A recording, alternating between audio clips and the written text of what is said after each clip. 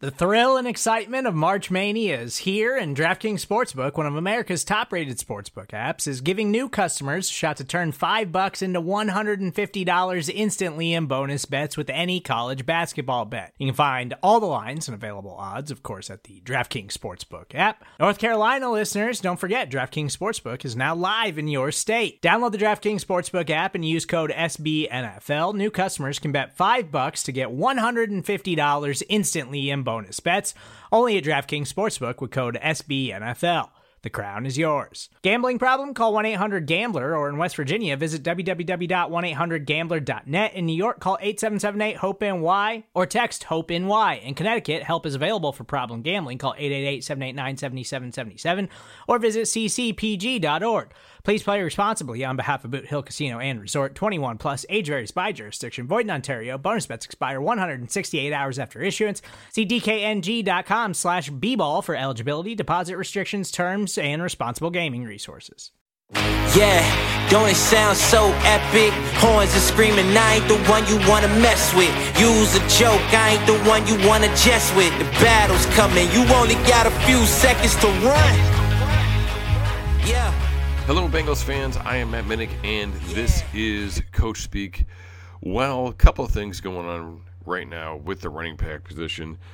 Number one is that I think a lot of people are realizing what most of us knew all along, that Joe Mixon is this team's running back, and that very unlikely that anything is going to happen in the immediate future to change that. So let's talk a little bit about that situation. Then the other thing that happened was there was a tweet that went out regarding Dalvin Cook. Dalvin Cook is now available. Dalvin Cook was obviously in that same draft class with Mixon. Went right around the same time. The Bengals actually could have had Cook, traded down because they wanted Mixon.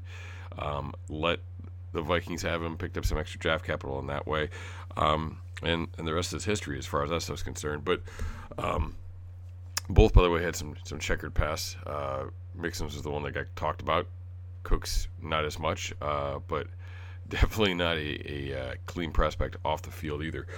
So let's talk a little bit about Cook first, right? Why?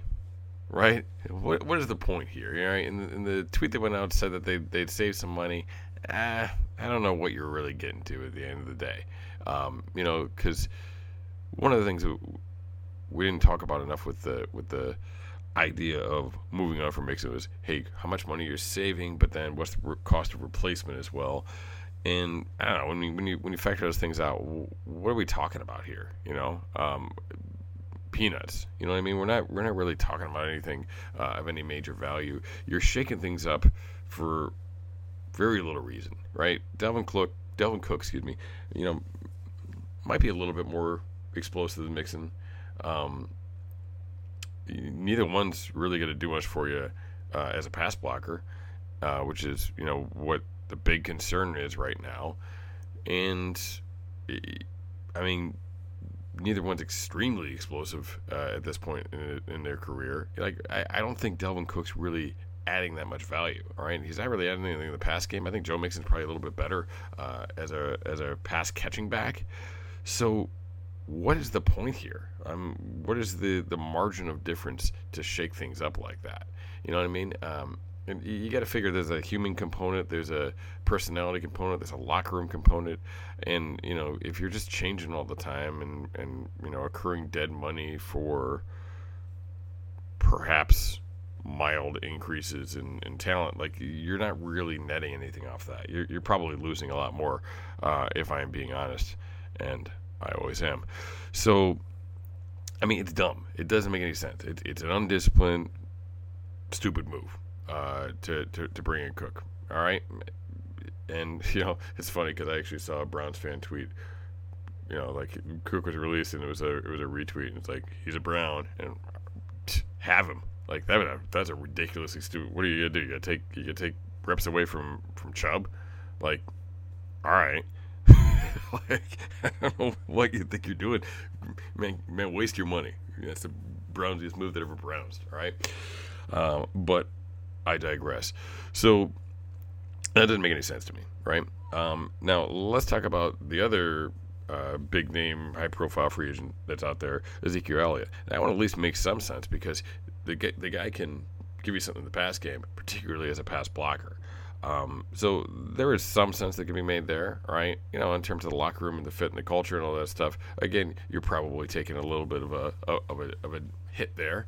Not that there's anything wrong with the guy, but you know, because Mixon is well liked, well supported, and you know, seen as a really positive force in that locker room. So, you know, yeah, Elliott could make some sense from that standpoint, and his power and pass blocking would be a nice compliment to Chase Brown. So that probably cheaper than what Cook would be too. So that makes at least a little bit of sense. But again, you're probably just going with Mixon, right? And you are just going with Mixon. Like that, we know it. We know how they work. We know what they do. So why are we fighting it? You know, I think Mixon can still have some juice. And the obvious, you know, solution here and the guy to really talk about is Chase Brown. So Chase Brown is the guy they brought in, extremely productive, right? And honestly, that's the only reason I wasn't really talking about him prior to the draft. I mean, I was. You got to go back, right? Because I love the dude on film.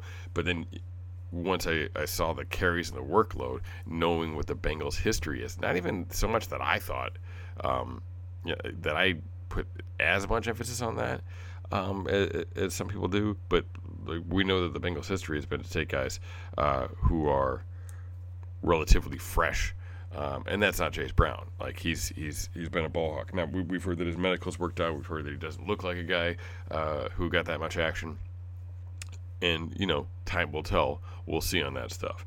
No, I mean, is there some validity to that stuff? You know, absolutely. I think it can be blown out of proportion a little bit sometimes. You know, how long do you want these guys for? How long, are you thinking about the second contract? I mean, if you are, then yeah, then you got to think about that stuff. But on the first contract, I'm not sure how much of a difference that stuff really necessarily makes. But anyway, that's the beef on him.